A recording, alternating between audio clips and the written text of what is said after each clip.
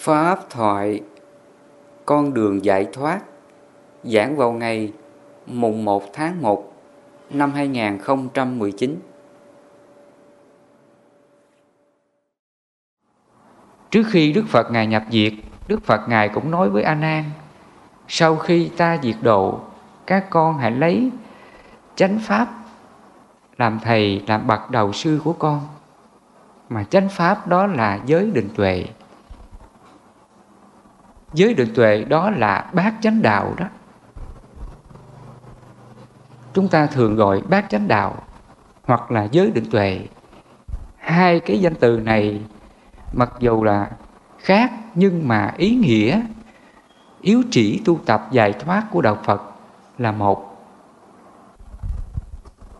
Thì trong bát chánh đạo gồm có chánh kiến, chánh tư duy thuộc về là tuệ. Chánh mạng, chánh ngữ, chánh nghiệp nó thuộc về là giới.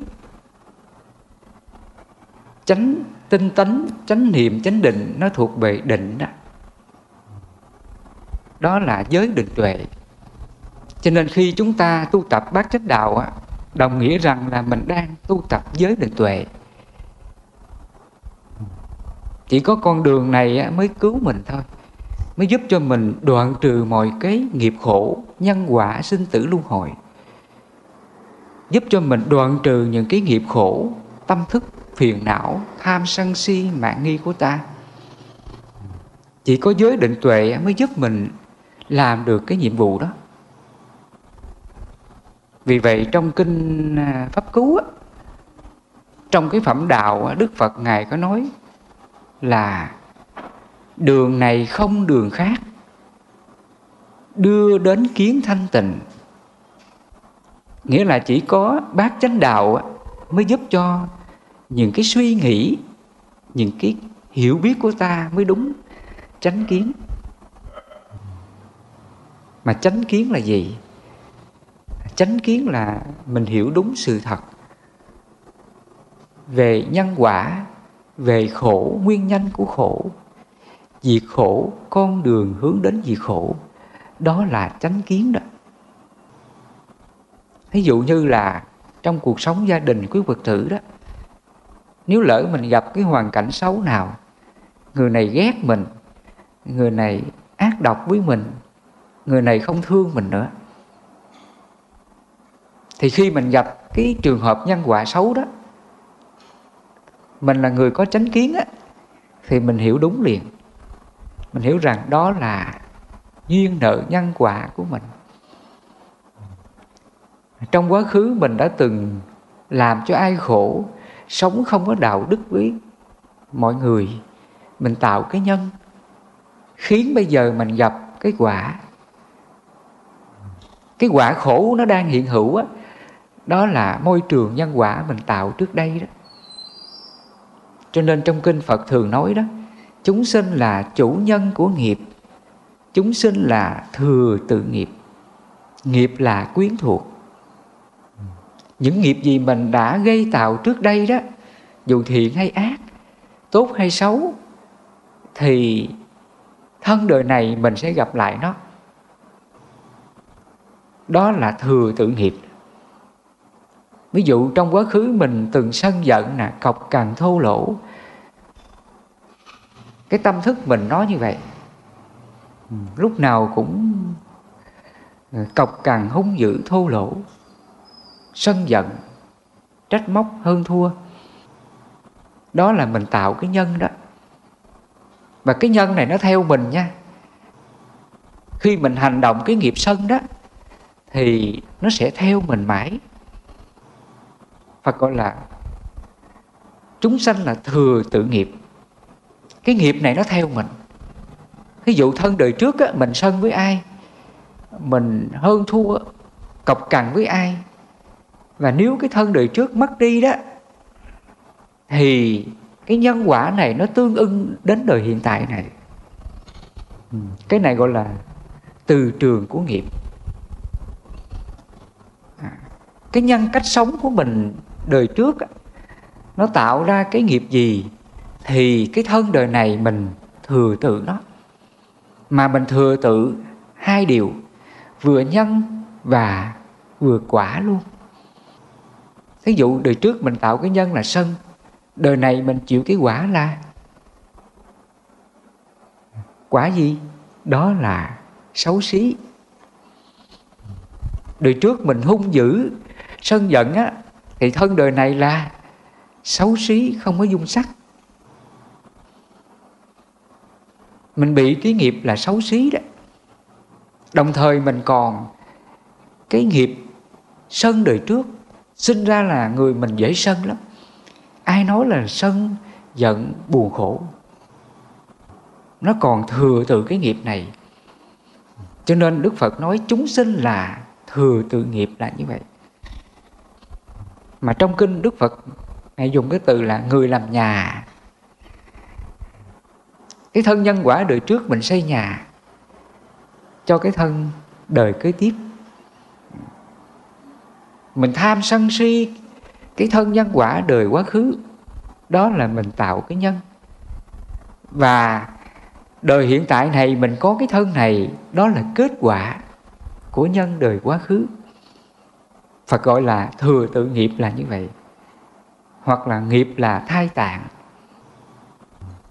Cái nhân cách sống mình đời trước là như thế nào, thì cái quả của thân đời này nó hiện ra như vậy.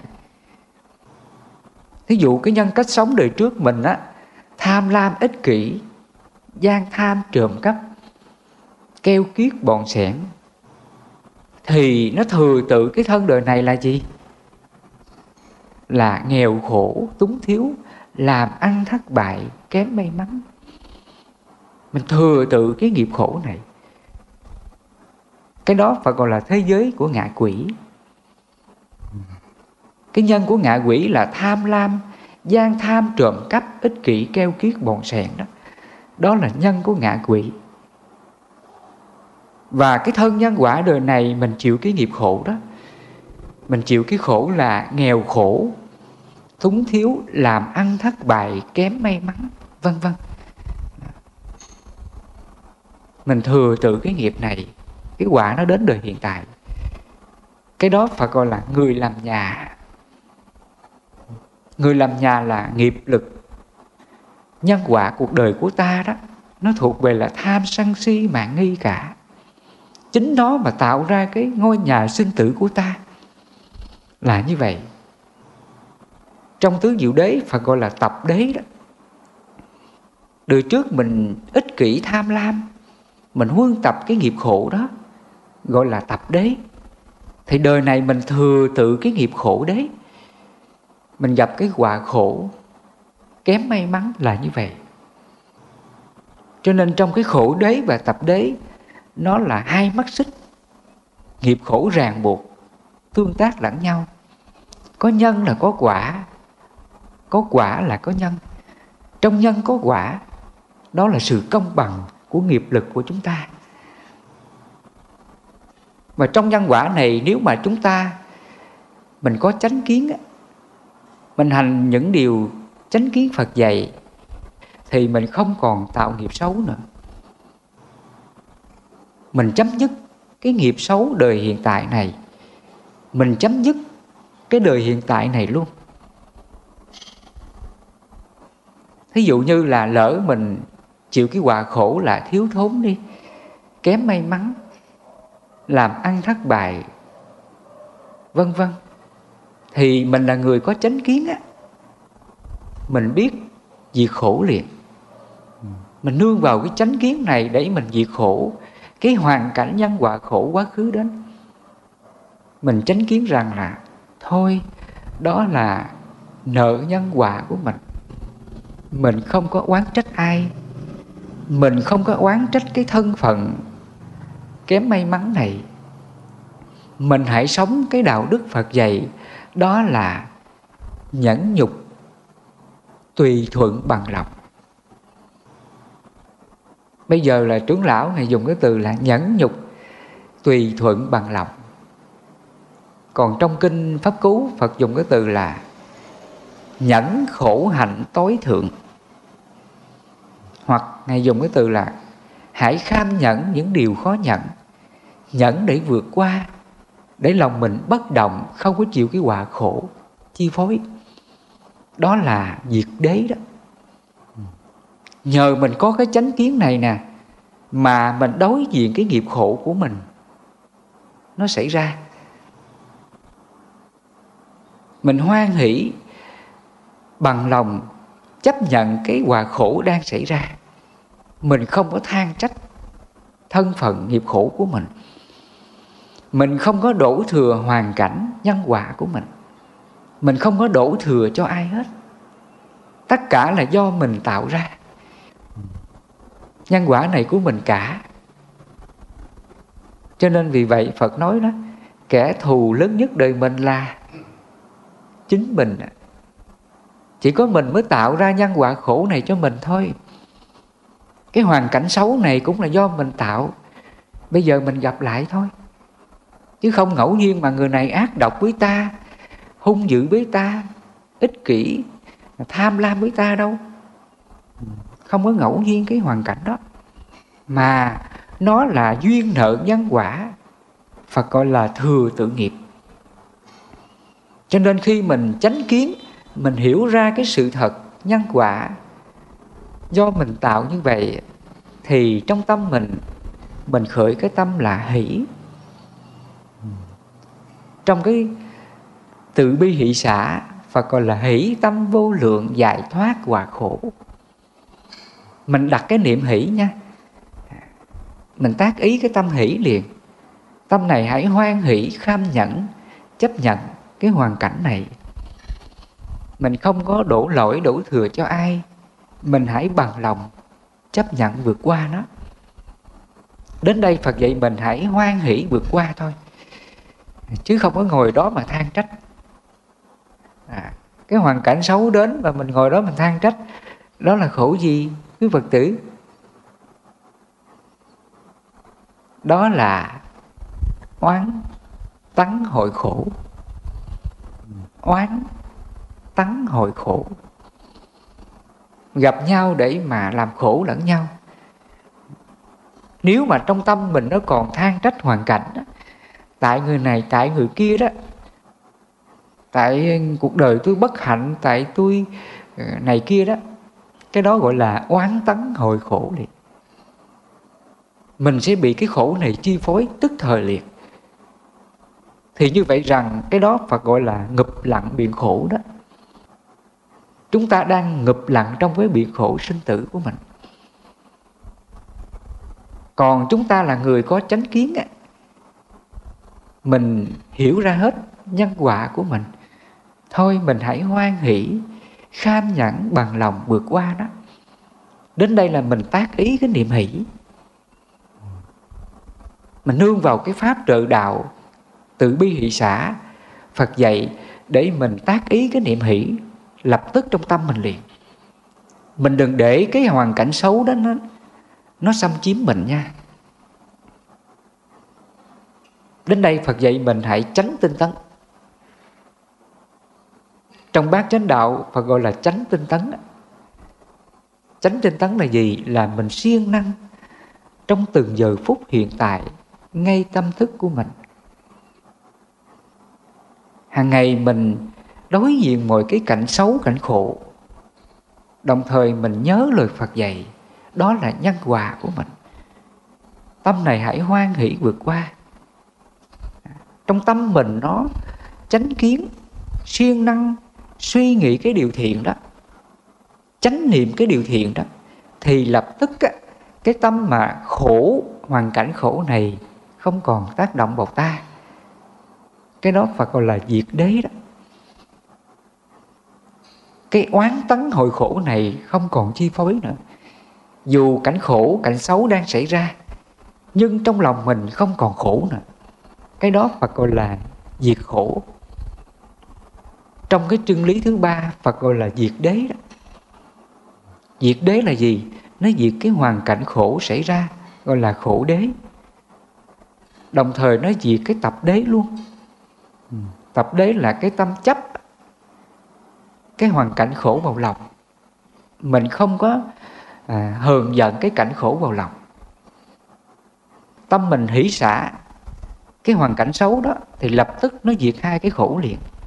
Khổ đế và tập đế. Khổ đế là cái hoàn cảnh xấu đó. Ví dụ người này họ chửi mình đi, nhưng mà trong lòng mình biết thương xót, hỷ xả cho họ, mình không có giận họ, thì mình không có khổ cái người chửi mình. Cái đó phải gọi là mình không còn khổ đế. Và khi mình niệm xả, mình không có chấp cái người chửi mình thì trong lòng mình nó còn giận cái người kia không? Không còn. Cái đó là diệt đế, nó diệt cái tập đế đó. Nó không còn huân tập cái tâm buồn giận, cái tâm hờn trách, cái tâm đau khổ trước hoàn cảnh xấu của mọi người xung quanh ta. Cái đó gọi là diệt đế đó. Nó diệt hai phần, khổ đế và tập đế luôn. Nhờ mình có chánh kiến, mình hiểu đúng nhân quả của mình như vậy, đồng thời mình nương vào cái pháp trợ đạo từ bi hỷ xả của Phật, mình tác ý cái niệm hỷ và niệm xả. Tâm này hãy hoan hỷ, hãy kham nhẫn, hãy bằng lòng vượt qua, không hờn không giận ai. Do mình niệm xả như vậy thì trong tâm mình khổ đế, tập đế đoạn diệt. Đồng nghĩa rằng tâm đó là Niết Bàn. Cái đó là Niết Bàn Phật tử. Mình không còn khổ cái hoàn cảnh xấu đang xảy ra, đó là Niết Bàn đó. Cho nên Phật nói diệt đế là Niết Bàn. Mà Niết Bàn là gì? Nó là trạng thái bất tử, không còn sinh tử luân hồi. Mà sinh tử luân hồi là gì?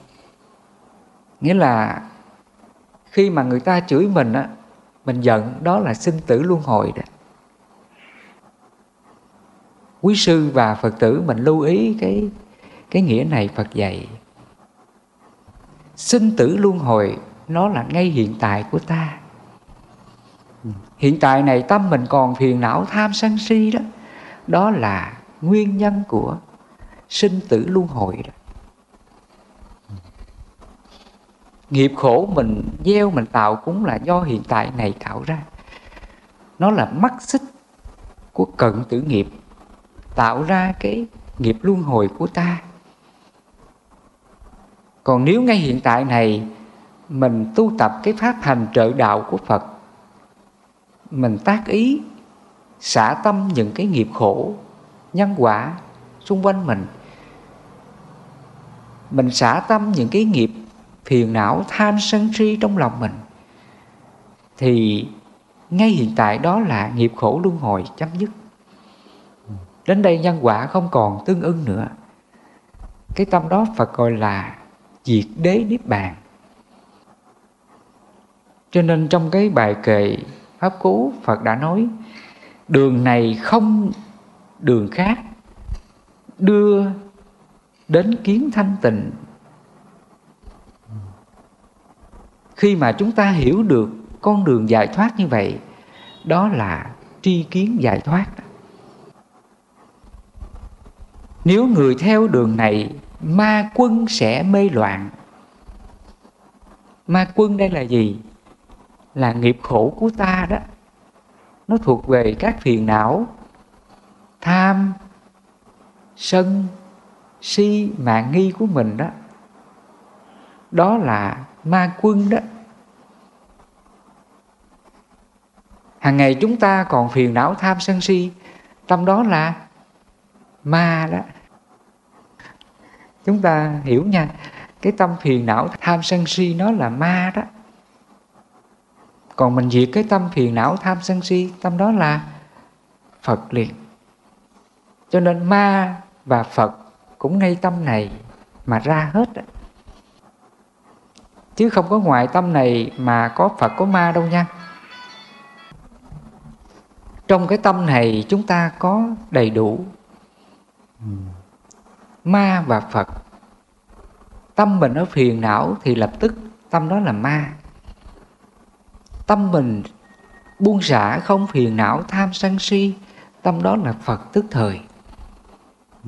Vì vậy Phật nói Phật giới rộng mênh mông, ai dùng chân theo dõi, bậc không để dấu tích. Bậc không để dấu tích là gì? Là không có dấu tích phiền não đó. Trong lòng của vị ấy không còn tham sân si đó. Tâm đó là không dấu tích. Mà tâm không dấu tích, tâm đó là Phật. Mình sống ở đâu cũng Phật. Mình hành động, mình suy nghĩ điều gì nó cũng là Phật. Cho nên Phật nói Phật giới rộng mênh mông, ai dùng chân theo dõi, bậc không để dấu tích. Mà không dấu tích phiền não đó. Mình làm cái điều gì cũng là Phật hết. Thí dụ như là Phật tử đi, hàng ngày mình cũng sống đạo đức với gia đình, với vợ, với chồng, với con. Mình sống tốt với gia đình của mình. Thì tâm đó là gì đó? Đó là tâm Phật đó. Phật Ngài sống không làm khổ mình khổ người mà.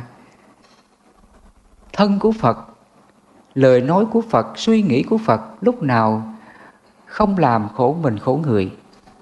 Hàng ngày chúng ta sống được như vậy, đó là Phật đó. Ví dụ người ta nói mình một câu xúc phạm mình, nhưng trong lòng mình như Phật, thôi hỷ xả cho người ta, thương xót cho cái người hành động không tốt, tha thứ họ đi. Khi mình tác ý cái tâm Phật như vậy, thì mình còn giận cái người kia không?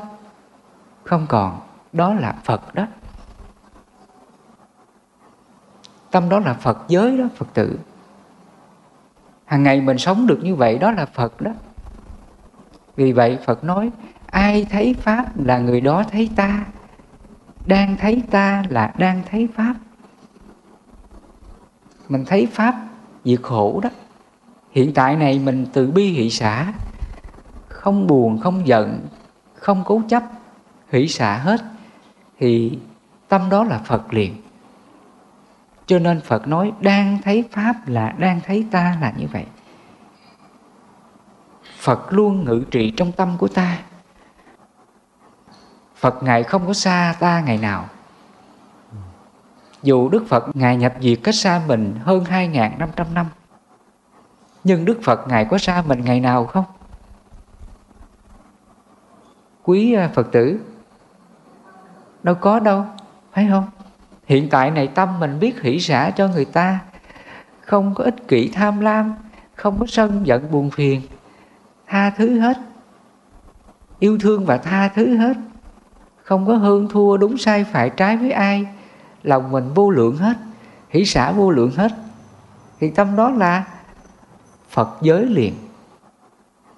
Cho nên Phật giới không có không gian thời gian.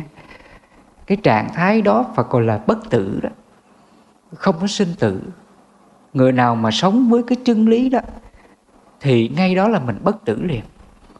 Mình không còn tương ưng nhân quả luân hồi, là như vậy. Cho nên Phật nói Phật giới rộng mênh mông, ai dùng chân theo dõi, bậc không để dấu tích, là như vậy. Mình sống theo cái Pháp Phật dạy thì mình không còn dấu tích luân hồi sinh tử, nghiệp khổ cuộc đời của mình. Mình sống ở đâu cũng là Phật. Mình sống giữa cảnh khổ cũng là Phật. Đã là Phật thì đâu có còn giới hạn không gian thời gian, phải không?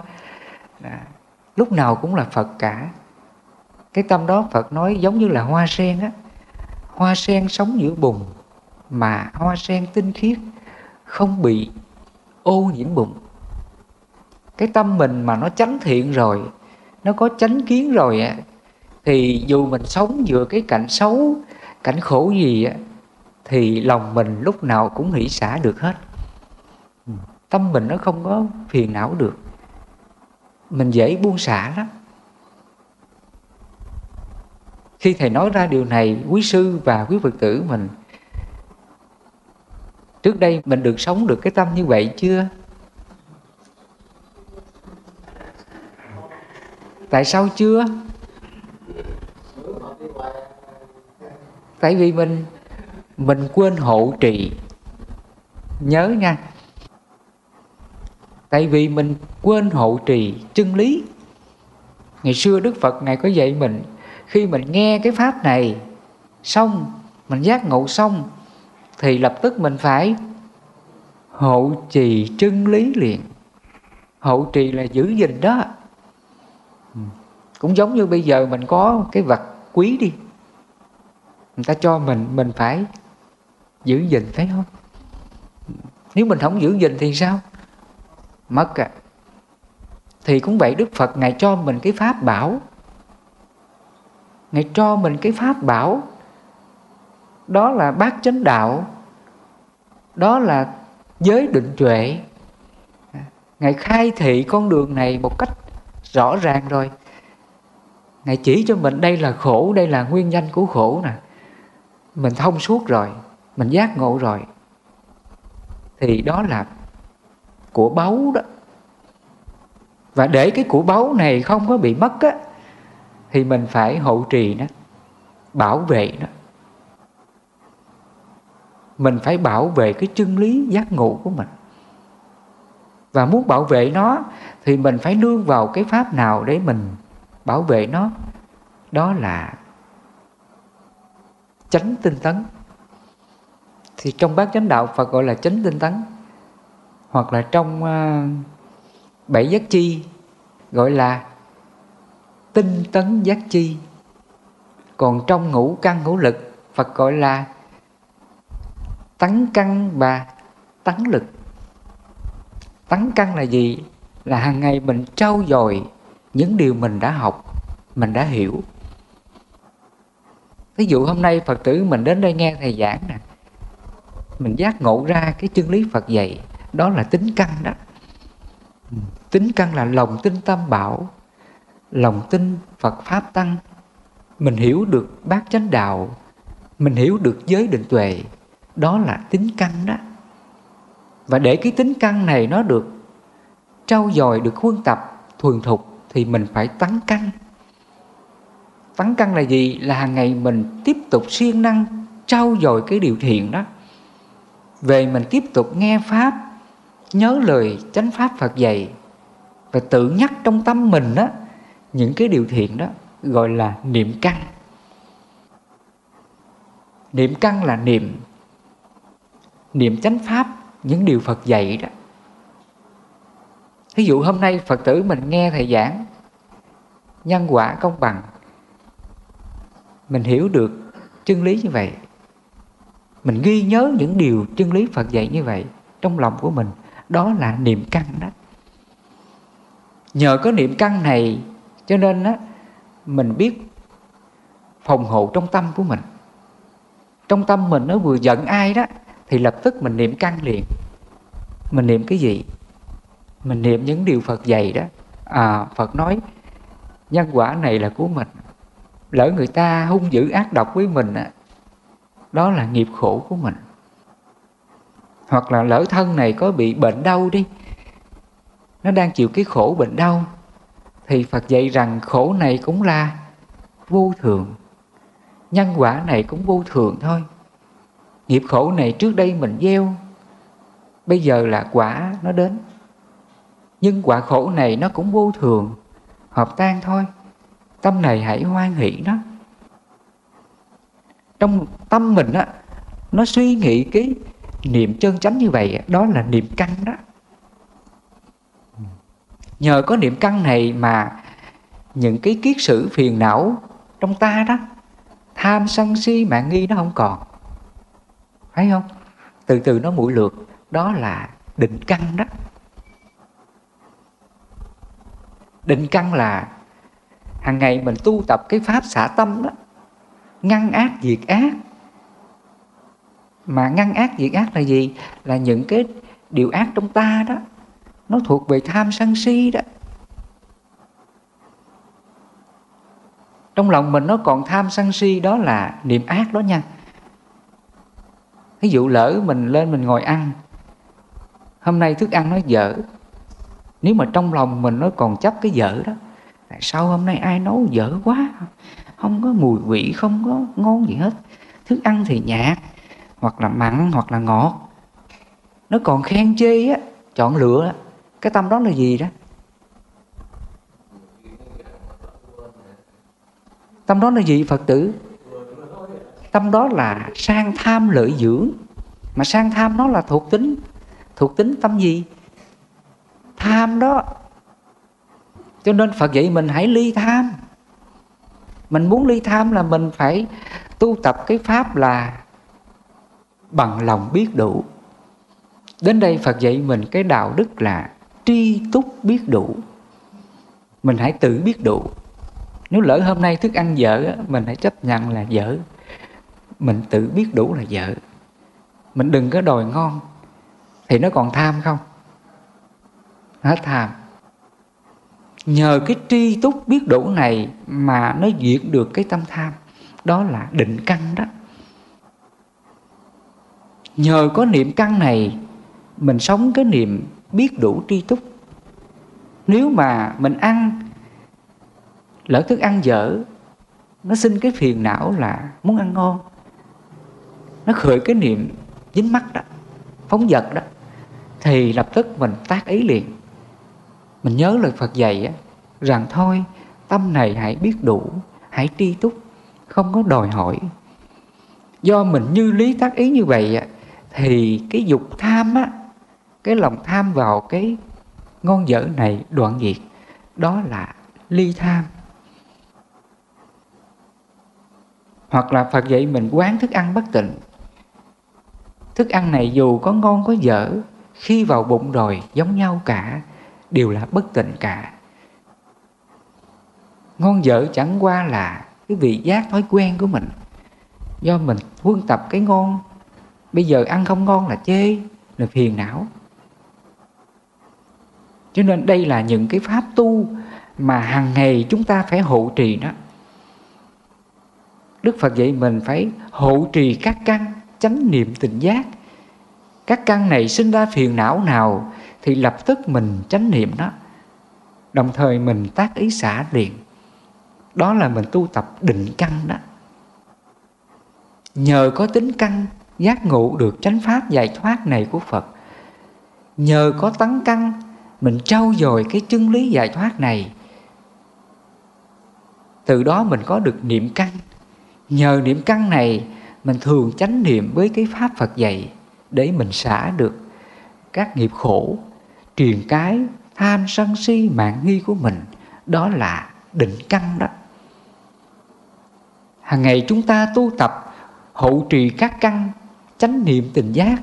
Đó là mình đang tu tập định căn đó. Hoặc lỡ người này họ ghét mình, họ không thương mình nữa, thì mình tác ý rằng thôi nhân quả nó vô thường rồi, tan rồi.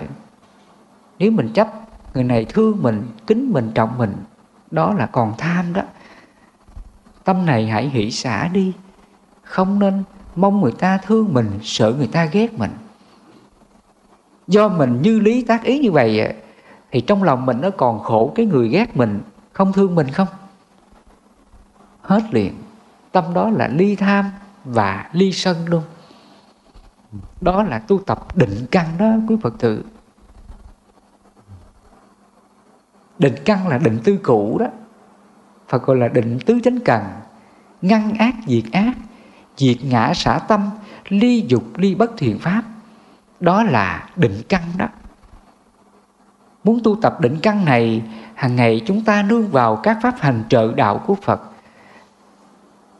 Tứ vô lượng tâm, tứ niệm xứ, tứ chánh cần. Hàng ngày mình nương vào các pháp hành trợ đạo này để mình chánh niệm, tinh tấn mà xả tâm, thì tâm mình từ từ được thanh tịnh. Nhờ chúng ta có tính căn, hiểu biết về chân lý của Phật dạy, lợi ích thiết thực như vậy, mình có lòng tin về chân lý này.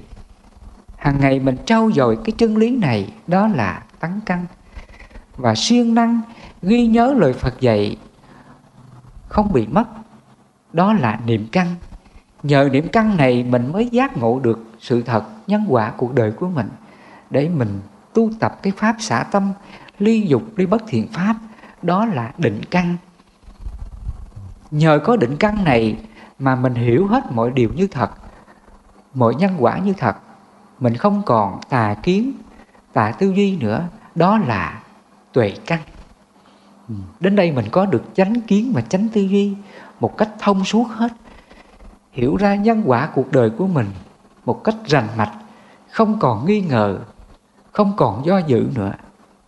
Đến đây là ngũ triền cái tham sân si mạn nghi của mình đoạn lìa, đoạn dứt, nghi hoặc đoạn dứt, si mê vô minh đoạn dứt, thì tâm mình đến đây là sáng suốt. Tâm đó là tuệ căn đó. Tâm đó là tuệ lực. Mình giác ngộ hết chân lý Phật dạy một cách thông suốt, tứ diệu đế, bát chánh đạo và các pháp hành trợ đạo, thì từ nay tâm mình không còn bị phiền não, nghiệp khổ nhân quả nào đến với ta nữa, là như vậy. Thì chiều hôm nay quý sư, quý Phật tử về đây thăm thầy, cũng là cái ngày đầu năm mới. Năm nay là 2019. Chúng ta đón một cái năm mới. Và trong năm mới này chúng ta tiếp tục trau dồi chánh pháp của Phật, siêng năng tu tập chánh pháp của Phật, nhớ lời Phật dạy. Các con hãy lấy giáo pháp, lấy chánh pháp, giới định tuệ, bát chánh đạo của ta làm thầy. Hãy tự mình nỗ lực thắp đuốc lên mà đi. Hãy siêng năng tinh tấn hành trì con đường giác ngộ này không ngừng nghỉ. Có như vậy thì chúng ta mới tu tập giải thoát. Có như vậy chúng ta mới đền ơn trong 4 ơn trọng: Phật, Pháp Tăng và ơn Tam Bảo, ơn đàn na tín chủ, ơn cha mẹ và tất cả ơn chúng sinh. Cho nên thầy một lần nữa xin chúc cho quý sư và quý Phật tử một năm mới tiếp tục tu tập mà đạt được nhiều an lạc giải thoát, không còn đau khổ nữa, là như vậy nha.